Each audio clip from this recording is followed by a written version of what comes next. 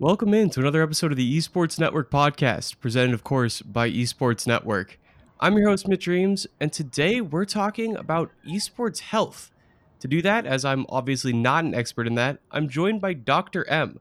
She's better known as the Gamer Doc. She's based in DC, has a YouTube channel, youtube.com/gamerdoc, which I'll link below. So, Dr. M, the Gamer Doc, thank you for joining me. Thank you so much for having me. I'm looking forward to talking to you about this. Me too. We're going to be talking a lot about your background, how you got into this space. We're going to be talking about some of the common injuries and issues we see in professional players. And we're also going to be talking about some of the average gamer issues, people who, play 3-4 hours a night, and some of the issues they might be experiencing as well from that. So to kick it off, how did you get started? How did you become the Gamer Doc? My origin story, if you will. Right? That's what's on my character deck card. It's a really good question. It's a very long process and a long journey. When I was 6, I started gaming. My grandpa, I think he felt a little bit sad that he wasn't spending a lot of time with me, so he got me an N64, Ocarina of Time, OG Nintendo. I guess that's not really the OG Nintendo, but it's OG in my world too. Right, so. There we go. And I've been gaming ever since then. Gaming for me has always been one of my main hobbies. It's been how I got through the stress of med school. It's been what I've turned to in times when I needed some consistency, when I needed a stress outlet. And I mean, if you're gaming all the time, you have a set online group you play with, right? Like MW2, I had my set squad I would play with, I would log on with every night. And when people find out you're in med school, something really remarkable happens. They start showing you all of their rashes. When they start taking off clothes to show you something, that's when you know you need to leave the room, to be honest. But people started asking me health questions, despite, being in my second year of med school. So all I've learned about at that point is biochemistry and basic sciences. But my online friends started asking me questions about things they were feeling. I have numbness in my fingers. I have a pain in my neck. And they're asking me this while we're in a round of drop zone or domination. So I'm trying to cap the flag, and I'm, sitting on the flag, and so this guy's like, I have this numbness in my fingers, blah, and I'm like, dude, leave me alone. I'm trying to capture this flag right now. We'll talk about it later. Go to your doctor. So my buddies kept coming up with these injuries that they were having, and I would tell them to go to their doctor, and they kept coming back and saying, my doctor doesn't know what's going on. They tell me to stop gaming. And if that's you're not an option, of course. Right? Exactly, Mitch. It's not an option. So I don't think that's an acceptable option. You wouldn't tell a marathon runner to stop running, right? You wouldn't tell a professional basketball player, hey, you're going to have to stop playing basketball because of this small nerve injury. So I think that, that's the reason why I formed Gamer Doc, is because not gaming is not acceptable advice. So what you're saying is that it really matters having a doctor who understands the gaming space and gaming injuries, because there are different, it's such a specific type of injury. You mentioned numbness in fingers as one of the injuries that's common to some people who game a lot. And it's such a small subset of things that only a gamer would really understand. So it's got to be really important to have a doctor who understands this world and understands, hey, this is the cause of this, and this is how you might be able to make this a little bit better. Exactly. Medicine is so specialized these days. So how it works is you graduate from medical school and you do this thing called the match. So you decide what type of physician you want to be. Do you want to be a primary care doctor, the one who's on the front line seeing patients every day? Do you want to be a pediatrician? Do you want to be a cardiologist? Do you want to be a surgeon? You decide that when you leave medical school, and you get matched into that field. And that's when really your advanced training starts in residency. And so people who go into, let's say you're going to become a surgeon and you really want to do vascular surgery, they know everything that there is to know about the inside of your arteries and the inside of your veins. But if you ask them, how do you diagnose carpal tunnel syndrome? They're not going to know, just because of how specialized medicine is these days. And the type of physician that I am is called a physical medicine and rehabilitation doctor. What we do is we work with musculoskeletal injuries, we work with nerve injuries. I work a lot with traumatic brain injuries, amputations, and things in that nature, but I work a lot with traditional athletes. So for me, esports medicine was just a natural carryover. It's patients I see regularly during the day, just the cause is slightly different. That's super interesting. So what are some of those different injuries that you see come up in a lot of gamers, either in average gamers, the people you're playing Modern Warfare with, or in some of the professionals you've worked with in the past? What are some common gaming injuries? First of all, Mitch, to be clear, I'm not playing Modern Warfare anymore because I'm actually really bad at Call of Duty now. I am too. I don't know what happened. I turned like 25 and lost all my COD skills. Yeah, that seems like that's just how it goes. I can't keep up with the kids on the maps. Their reaction time is too quick. They're playing on the highest sensitivity. I just feel like a slug out there. I can't do it. I know. I actually just got a streaming PC and I had to turn down my mouse sensitivity before I could start doing anything. Just to like click icons on my desktop, let alone move around. I'm playing Fortnite right now, so I've went from 25-year-old to 12-year-old. I like Fortnite. Fortnite, you can still get around the quick triggers. It's not as hectic. You can play a more strategy based game. So I'm still a Fortnite fan, but I'm moving to slower games as I get older. Which kind of games? I'm moving to slower games. I'm playing a lot of Hearthstone. I still play a lot of Rocket League. I just finished God of War, the old God of War story, and prep for the new one. So it's a different type of game than the intense FPS things I was playing like 4 or 5 years ago. Definitely. But yes, I'll get back to your question. I'm sorry. I tend to digress a lot. So common esports injuries. One of the things about this field is because it's so new and because the medical community doesn't really take it seriously right now, is that there's not a lot of good data out there.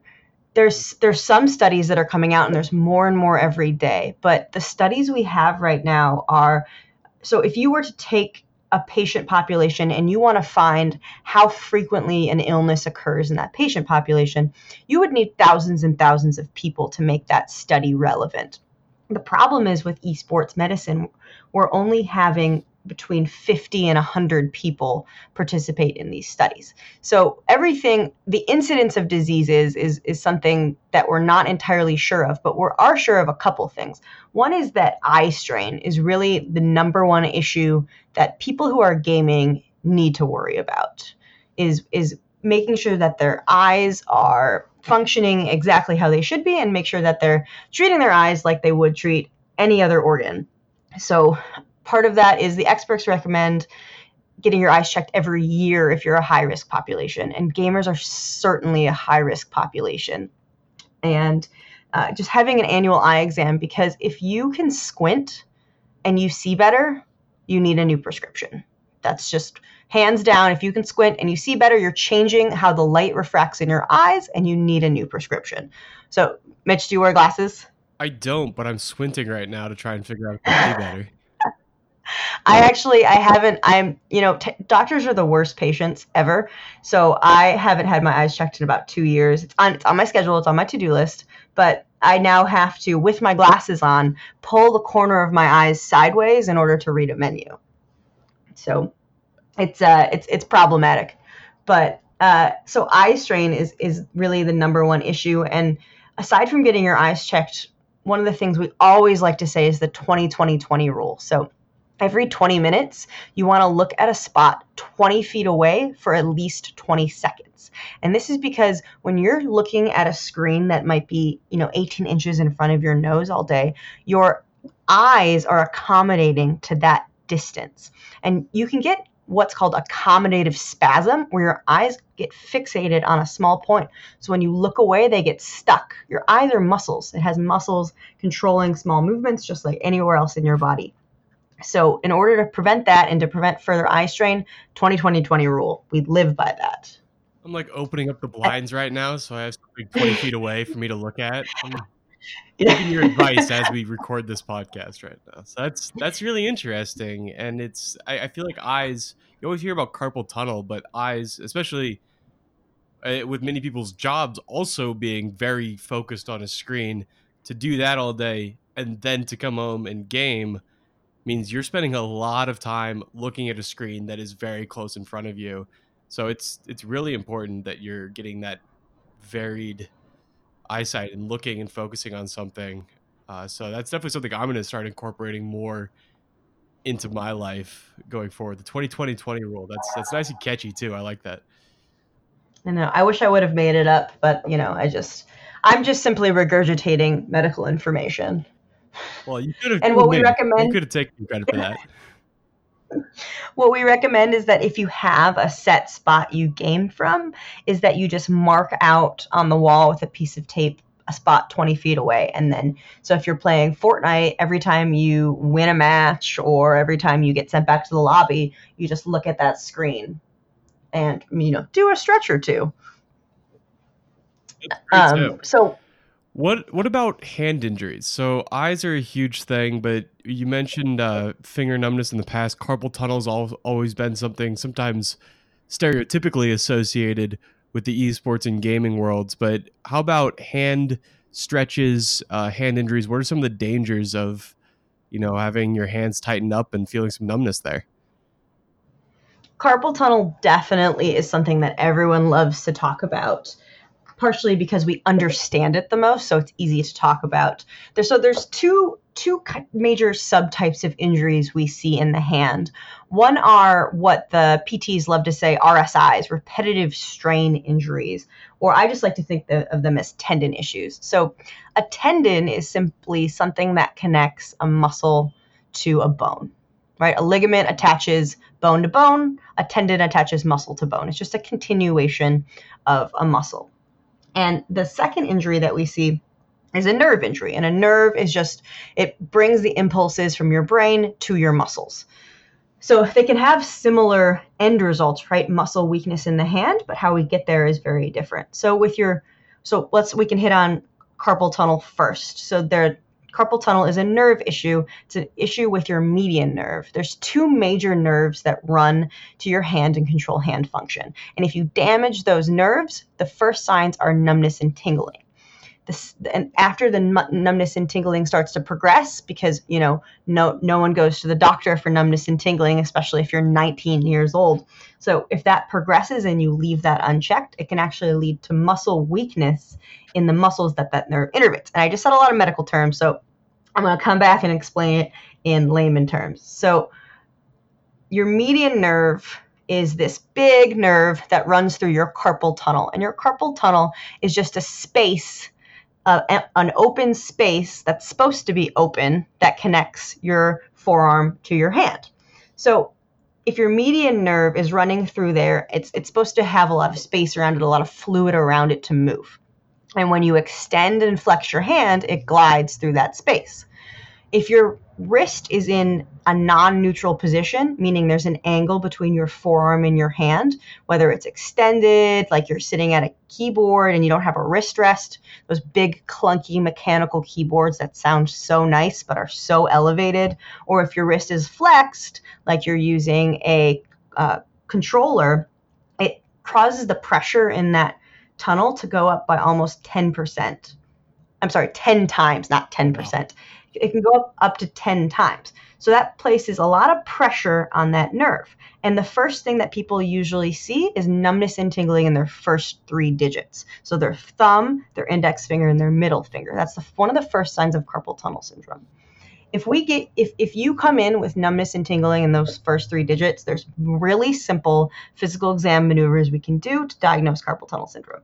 But if you don't come in at that point and you wait until it progresses, that muscle bulk at the base of your thumb can start to deteriorate, and you can get weakness in your thumb, which is something that gamers certainly do not want. Definitely, and it can have some pretty significant repercussions if you don't diagnose it early, right? It can require surgery to fix it eventually.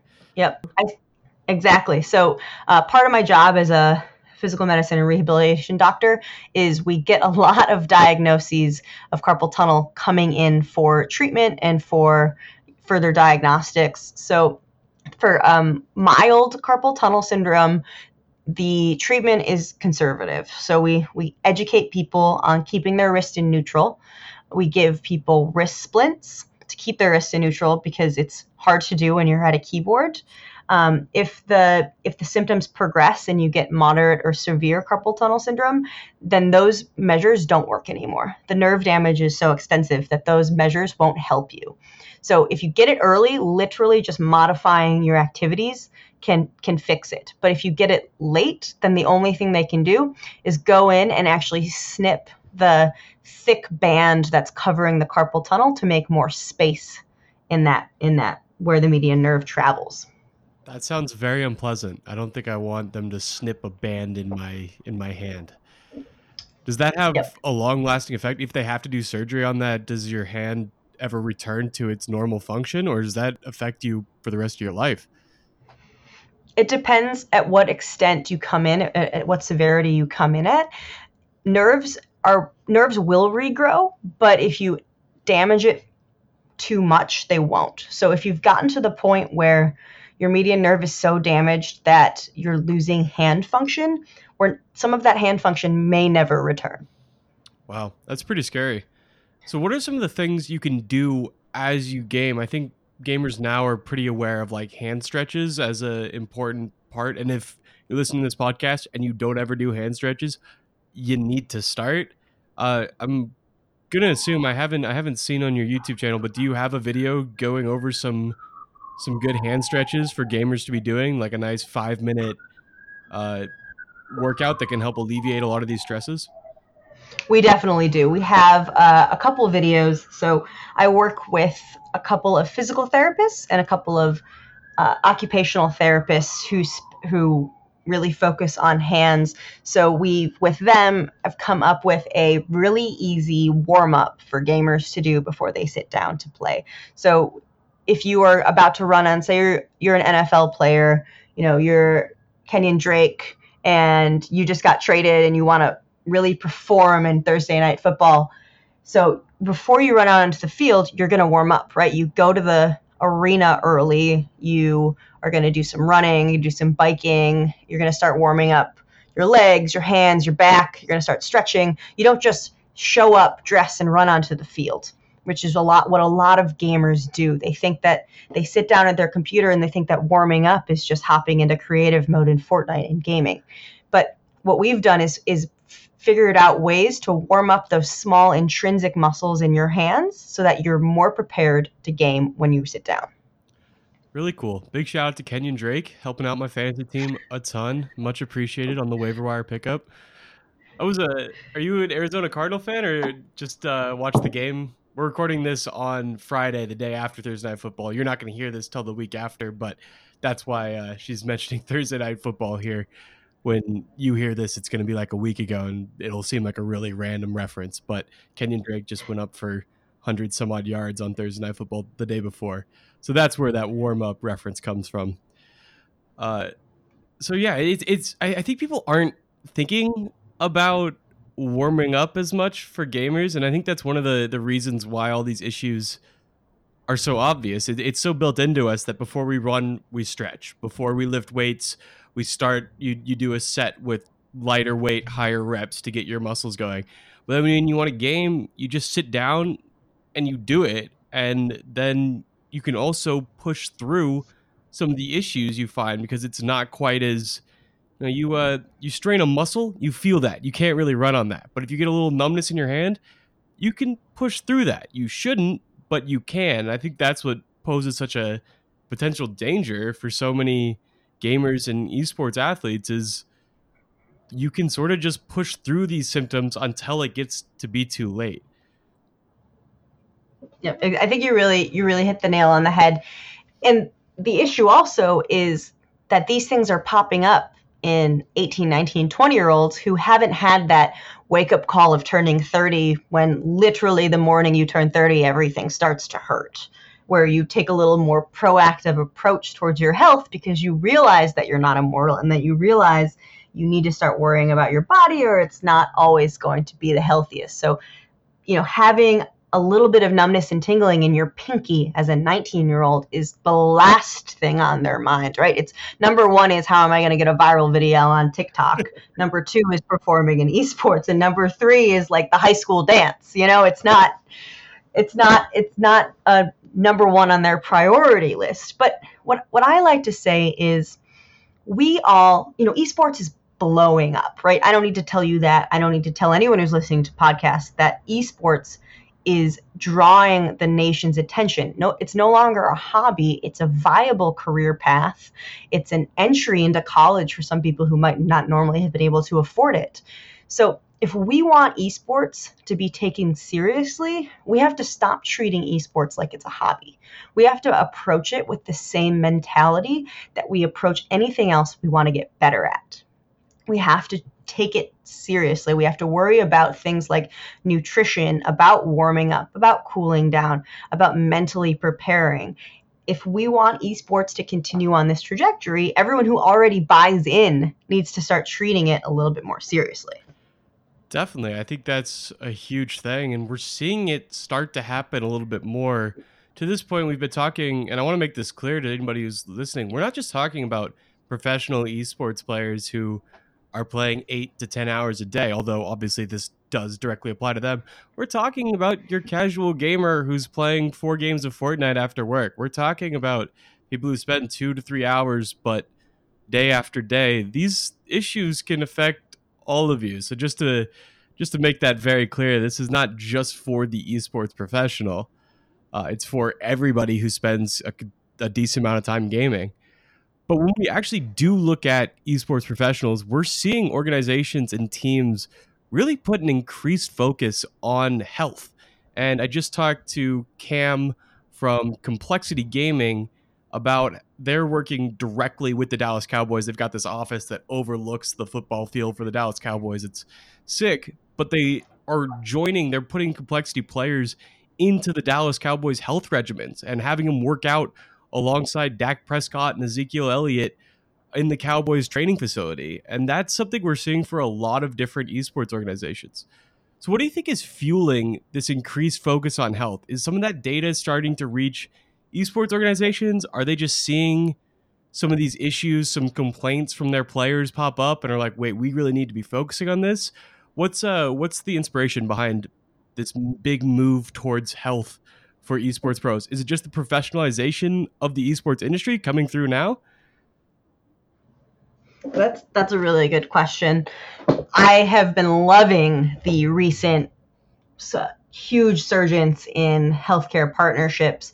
I've had a Google alert set for esports medicine for the past year and a half. So a Google alert just sends you an email whenever a specific keyword is mentioned. And up until 4 months ago, I was getting emails every 2-3 weeks. Now I'm getting emails every 2 to 3 days about new partnerships.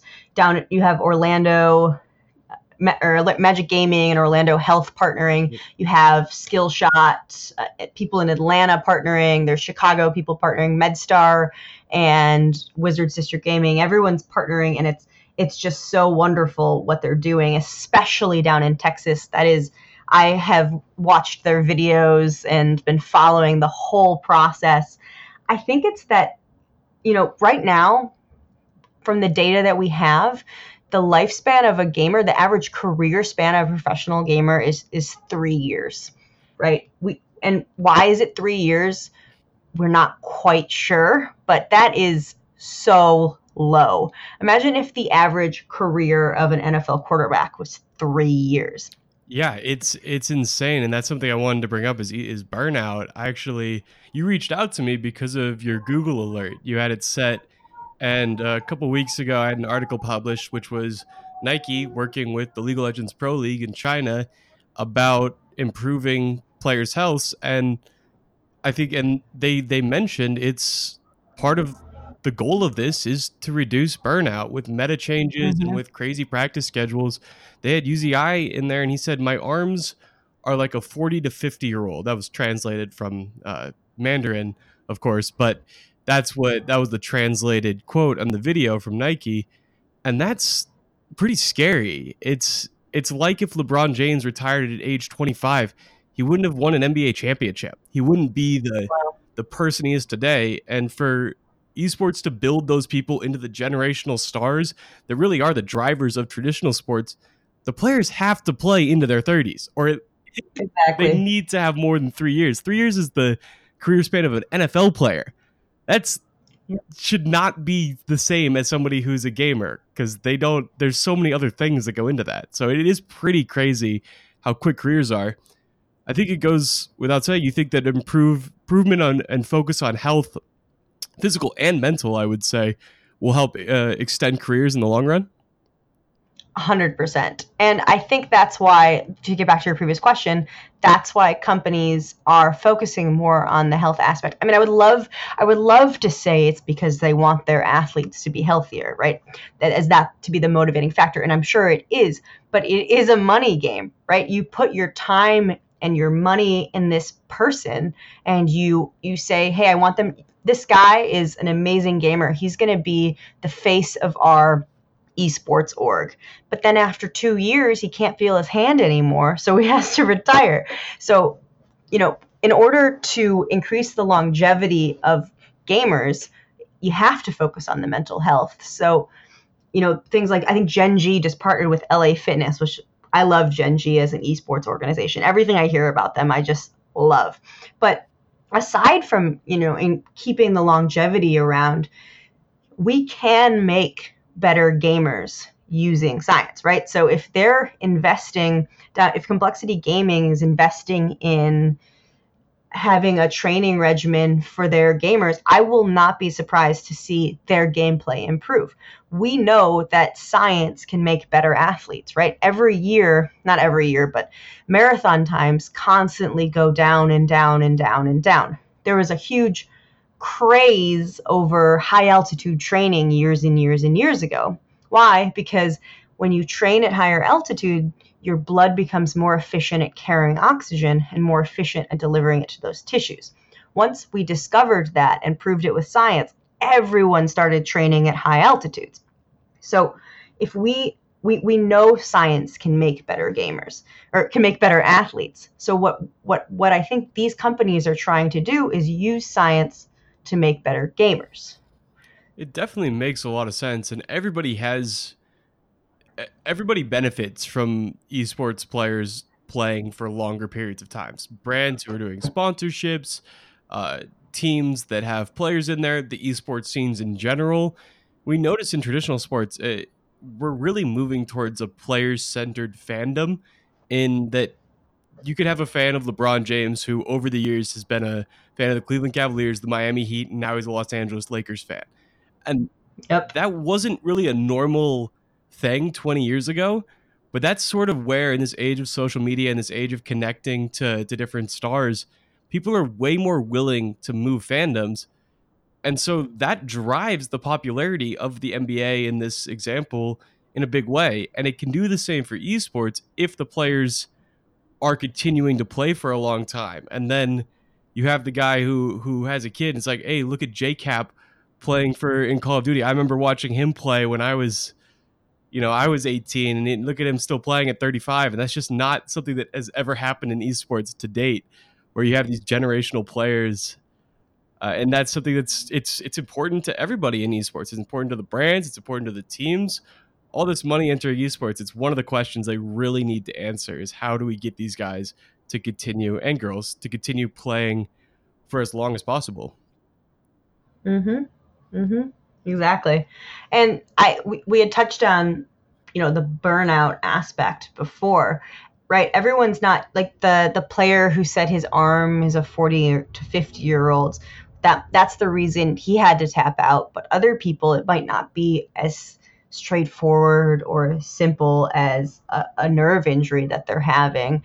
That you talked about the hours that people have to play in order to maintain this high level of performance. We're seeing 500 to 600 actions per minute that these gamers have to perform, and it's not sustainable for a lot of people, because I think that people aren't training as efficiently as they could be, right? So you want to get better at Fortnite. People are going into, scrims. Squad scrims is what they call it. They're going up against other pros and they're playing Fortnite over and over and over and over and over and over and over again for 8 to 9 to 10 to 12 hours. And they're wondering why they're not getting better. That's like me saying, hey, I started playing ice hockey as an adult. I'm still very terrible at it. But that's like me saying, hey, I want to get better at ice hockey. I'm going to go out on this rink and I'm going to scrimmage for 8 hours. I'm going to scrimmage for 12 hours, which isn't how traditional athletes train, right? If I want to get better at ice hockey, I need to work on my skating before I even put a stick in my hand. After I work on my skating, I need to work on passing. I need to work on stick handling. I need to work on shooting. I need to work on plays. I need to work on communication. That is the efficient way to train. That we all inherently know that, right? Anyone who's ever played a sport knows that. But for some reason, we're not translating this effective practice strategy towards esports. Now you see a lot more players doing it. You see them going into, an aim trainer, and you see them for Fortnite working in zone wars or working in box fights. But it's still not commonplace for the people to work on specific skills for their esport. And I think that is one of the contributing factors to burnout, is because we're not training efficiently and we're not training smart. You bring it, it's such a good point, and it's also referenced in that Nike video. One of the League of Legends players says something that the Nike person told him, and the quote was, if a runner only runs, they will fail every time. And so it's such an important thing, because you don't think about this, but when you're playing a traditional sport, your body tells you, hey, I got to get off the ice. My ankle's hurt. I've been taking hits. This is bad. Like, your body's like, hey, go do something else. This is no longer a positive experience for you. But when you're playing esports, that point where a training session turns towards a negative, where you're not gaining anything, and in fact actually might be creating bad habits because you're tilted or you're tired or your hands sore or whatever it may be, it's really hard to identify that point. What sort of, if you, from your perspective, what signs do you think show that, hey, this gaming session may be, you may have reached the tipping point where this practice is no longer effective, and now it actually might be detrimental for you to keep playing, keep solo queuing this game? What are some of the signs that you're reaching that point in a day? I think there's a couple. My grandmother used to say something to me from when I was a little kid. She got it from somewhere, somehow. I don't know where she got it from, but she always used to say, listen to your body's intelligence. Your body is the reason why we feel pain as humans, is to warn us of impending injury, right? It's the same reason. It's like if you get a cold and your nose is running, your nose isn't running because of the virus that's infecting you. Your nose is running because your body is trying to expel that virus from your nose. It's the same thing with pain. When you're injured, it's not like your body is sending out pain signals for any other reason than to tell you to stop doing that thing. That's what pain is. Your body is saying, please stop doing this. You're hurting us. So numbness and tingling that doesn't go away almost immediately is your first sign to stop gaming, because you're going to continue to turn that small nerve compression that's immediately going to get better. Like when your arm goes to sleep, you're going to turn that into a nerve injury that's going to take time to heal. So numbness and tingling is a huge point to stop. If you ever feel, so there's a difference between types of pain. And what I always like to tell my patients when they're in a clinic visit is that a sharp pain is usually not good, right? If you feel like when you're running and you're pushing yourselves and you start to feel a little bit of like dull pain in your quads, I typically push through that. But if you ever feel a sharp pain, a sharp shooting pain, that's usually a really good sign to stop doing what you're doing.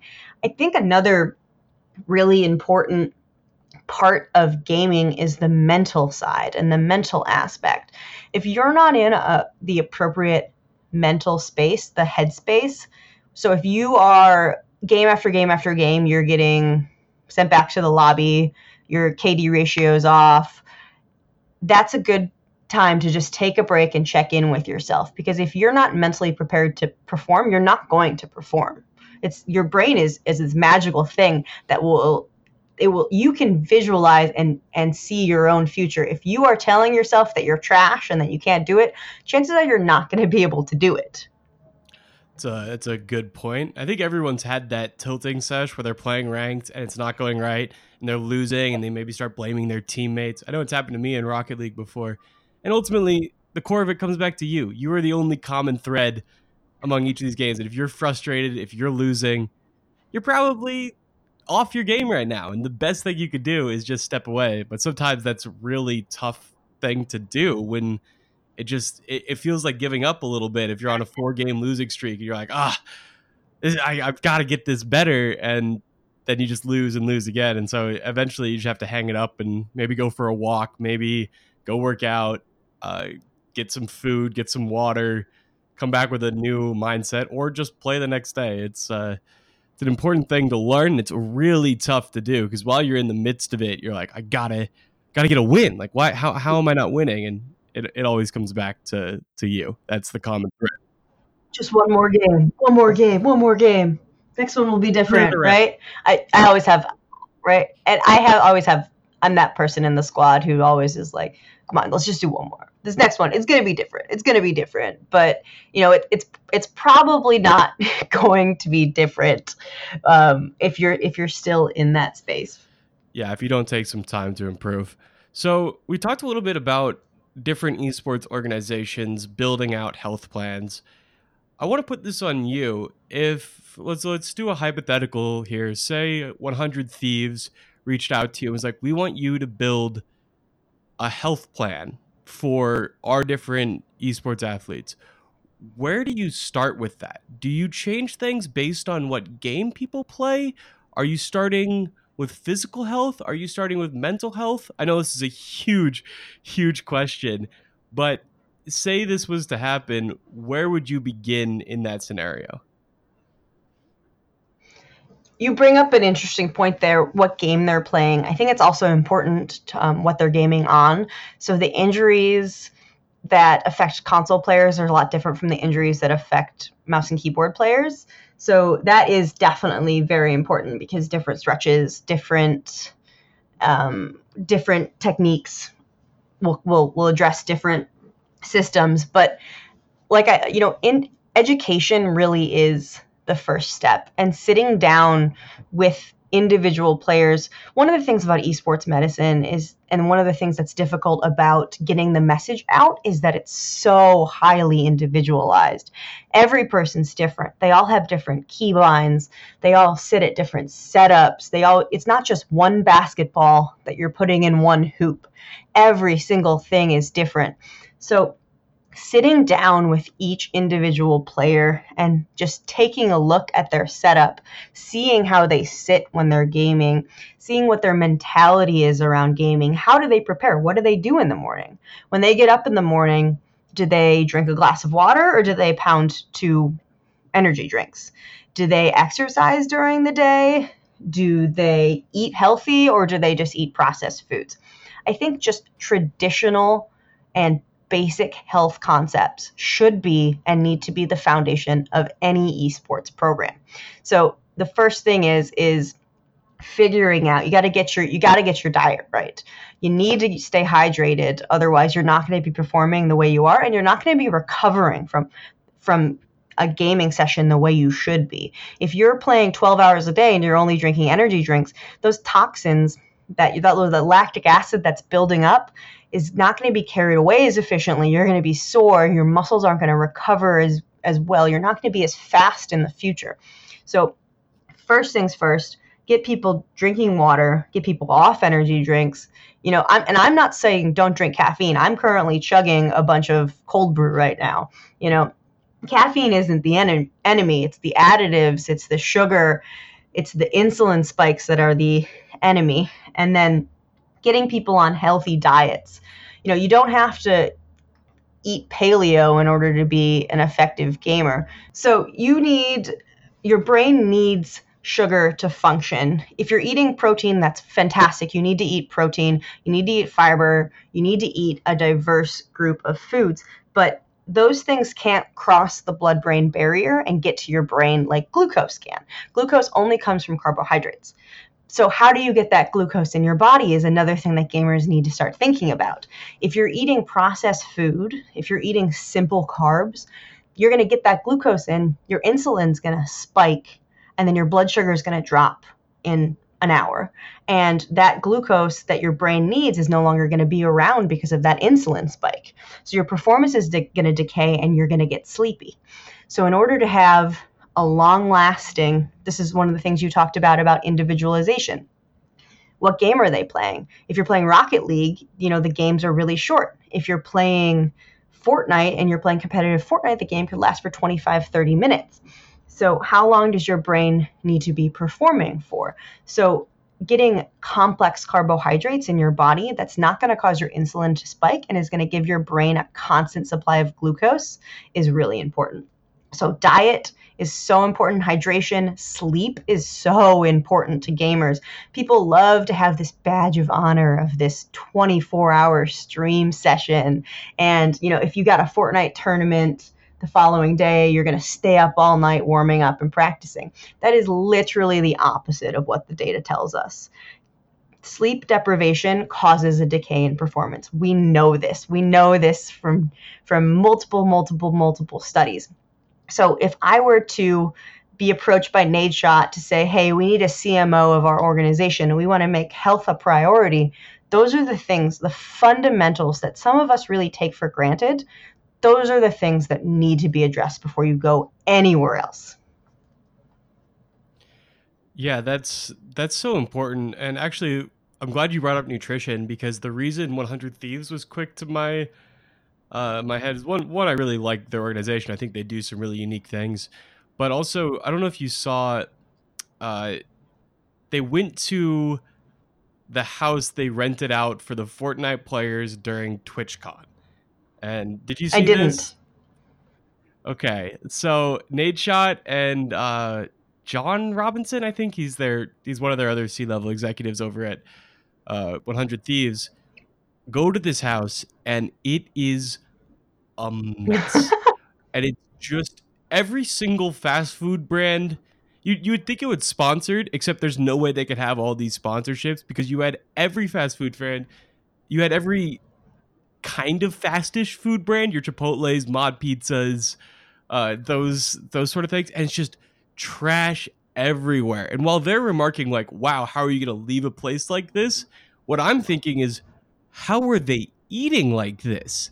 That's horrid. Like, they have this whole house, get some groceries, get some eggs and some toast, and they just were eating out and eating fast food or fast food adjacent restaurants the entirety of TwitchCon. And I'll link the video below and I'll send it to you, because it was just, for anybody who's, these kids are 17, 18, 19 years old, their metabolism somehow can absorb this food. But I saw that, it was just like, my gut would be so mad at me if I consumed the food that they were consuming during this. And it just says a lot about that educational aspect, about how, hey, just because you're successful at this game and you're young and you now have money through, does not mean you can eat like this. Like, you have to be focusing on other things, and you can't live like that too. I gotta link the video, because it was painful to watch. But I was looking at that, and they were focusing on the mess, but I was focusing on the nutritional aspect. Like, oh my Lord, these kids need a nutritionist. You're spending so much money on the health of these kids. Well, get somebody in there who understands nutrition and understands a healthy diet, and that'll help them perform better in the game. It'll help them feel better in the long run. They can't be eaten like that every meal of the day. Exactly. And so if anyone listening is trying to get into the esports world and wants to make $1 million, I have been trying to get companies to do this for an entire year now.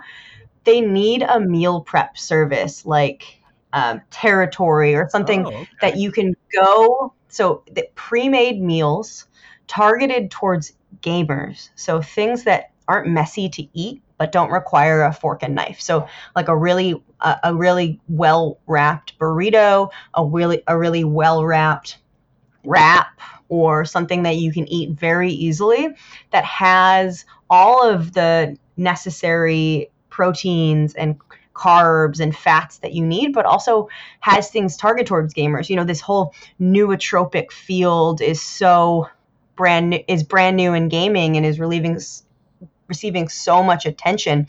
Having food that has pomegranates or blueberries or sweet potatoes, things that are superfoods, putting that in a way that gamers can easily eat, and then shipping that food out to where, you know, if you're a streamer, you can go to your local CrossFit, pick up 7 of these pre-made meals, put them in your fridge, and then when you're gaming and you don't want to stop gaming, pop it in the microwave and pull it out. If someone makes a not meal prep in the way that they have to cook it, where it's fully made and ready to be served, but it's organic and it's healthy. If someone makes that for gamers, for people involved in esports, they're going to make millions of dollars. That's a great idea. In fact, I think I'm going to cut this out of the podcast, and we're going to keep this idea, and we're going to figure out how to do this. No, I'm just kidding. Keeping it for yourself. You're like, all right, and I'm no longer a podcast host. You can call me Chef Mitch. Yes, we're moving into the cooking game. Let's do it. I think it's a great idea. I think that's so smart, and especially with, you know, I remember being the age of those kids. They've got a lot of streaming. If you're streaming, first of all, taking time to leave the stream is going to kill your viewer count. Even if it's 5 minutes, your viewer count's going to fly away. So they're going to go to microwavable meals, and also they're not super culinarily inclined. It's hard to find a 17-year-old who is super good at making quick, easy meals, leftovers, meal prepping. They'll turn to Hot Pockets. So giving them a healthier choice that works well for what they need to do is clearly marketed towards them. I think that's a big hit, and you can then market it to 100 Thieves. It's like, hey, you got your kids who are in this house, stock it up with 30 of these meals, and they'll turn to that before they'll go and Grubhub for 4 days straight. Exactly. And I'm not asking for it to be quinoa, broccoli, pesto paste or anything. It can be stuff that they're going to eat, like you said, like Hot Pockets. I did a stream a couple months ago about how to make healthy Hot Pockets. So there's, you know, if you're packing 3 servings of vegetables inside and you're using non-processed cheese and you're using real tomatoes, it's okay if it's wrapped in a whole wheat dough. You know, that's not entirely unhealthy for you. If you want to eat a Hot Pocket, eat a Hot Pocket, but let's make it healthy so that because if something's not good, they're not going to eat it. It doesn't matter if it's marketed towards them. If you're trying to give them a cauliflower rice Hot Pocket, they're not going to eat it. So a little bit of playing to the group, a little bit of unhealthiness is fine because otherwise they're going to eat McDonald's. Yeah, you're playing just to the slightly better option here, where if it's constant fast food, it's like, yeah, sure, give me you can have a sour cream and cheese heavy burrito with a lot of chicken in it, and that's going to be, it's not great for them, but it's better than going to Chipotle and getting the exact same thing with another 600 calories added in. So that's exactly. I think that's a really good idea. I think it's a business plan that could be very successful, and it shows just how many opportunities there are in the gaming space for companies to find ways to associate with this audience and take existing companies, existing corporate models, and extend them to the gaming space. There's so many opportunities for that. It's great to see that, and I want to like take that to Bitcraft right now and be like, will you invest in this? Do it. You don't have to give me any finder's fee money. I just want. No, you're in. You're the partner in this. We're making this happen. I'm in it for the burritos here. I just want a lot of burritos. That's the only goal here. Lots of burritos. No, I love it. I think it's a great idea, and again, speaks to just how many opportunities there are in the esports space for unique ideas like that one. So I want to wrap up here in a little bit, but I want to end on your opinion. What are 3 key takeaways? We've been talking for 50 minutes here. There's been a lot of great stuff in here. If you could just get 3 things to the average gamer listening to this, what 3 things would you tell them to help them improve their personal and gaming health? Number one, start thinking about these things now, even if they're not affecting you. Look at your setup. Just Google basic ergonomics of a stream setup. You don't even have to look at my resources. Do anything. Go to 1HP's resources and look at the where you game and think about some areas that could be problematic. Is the top of your screen at eye level? Are you sitting up straight in your chair? Because prevention, if you're thinking about prevention, you don't have to worry about treatment. So number one, look around, start thinking about your health now, start thinking about prevention. Number two, please stretch. Just everyone stretch. Stretching is so good for you. Think about this. There's going to be a certain time in your life where you reach your hands above your head and then you reach your arms back down and you can't bring them back up again, right? Ask a 90-year-old to reach their hands above their head and they can't do it. Why is that? Is because we stop reaching our hands above our head. Everything in life is right in front of us now. We're no longer climbing trees. We're no longer hunting down our food. So all day we're internally rotated and reaching in front of us. Just pull your shoulders back, reach behind you, reach up over your head. Do that 10 times a day. You don't need fancy stretches. You don't need to watch my YouTube videos. Just reach your hands above your head 10 times a day. Number three, you can be a casual gamer. I'm a casual gamer. I am not a competitive gamer. I'm not going to win any competitions with my skills. I used to be good, but now I'm trash. But esports is growing so rapidly. It's like we're in the internet business. It's like we're talking about Apple 30 years ago. There are huge, huge career opportunities available for everyone in esports. You just got to figure out where your niche is. So if you have a skill, take it and apply it to esports, because life is too short to do a job that you hate. So if you're a gamer and this is your passion, figure out how you can combine your career and your passion, because now is the time to get into esports. Those are my top great three options. And yeah, I will co-sign that last point. If you want to get into esports, it's like the sporting world. There's going to be so many opportunities in this space, and it's everything from artists to writers to coders to doctors, clearly lawyers. Like every single viable career path that you might have seen can be translated to esports in some way. So yeah, definitely co-sign that one.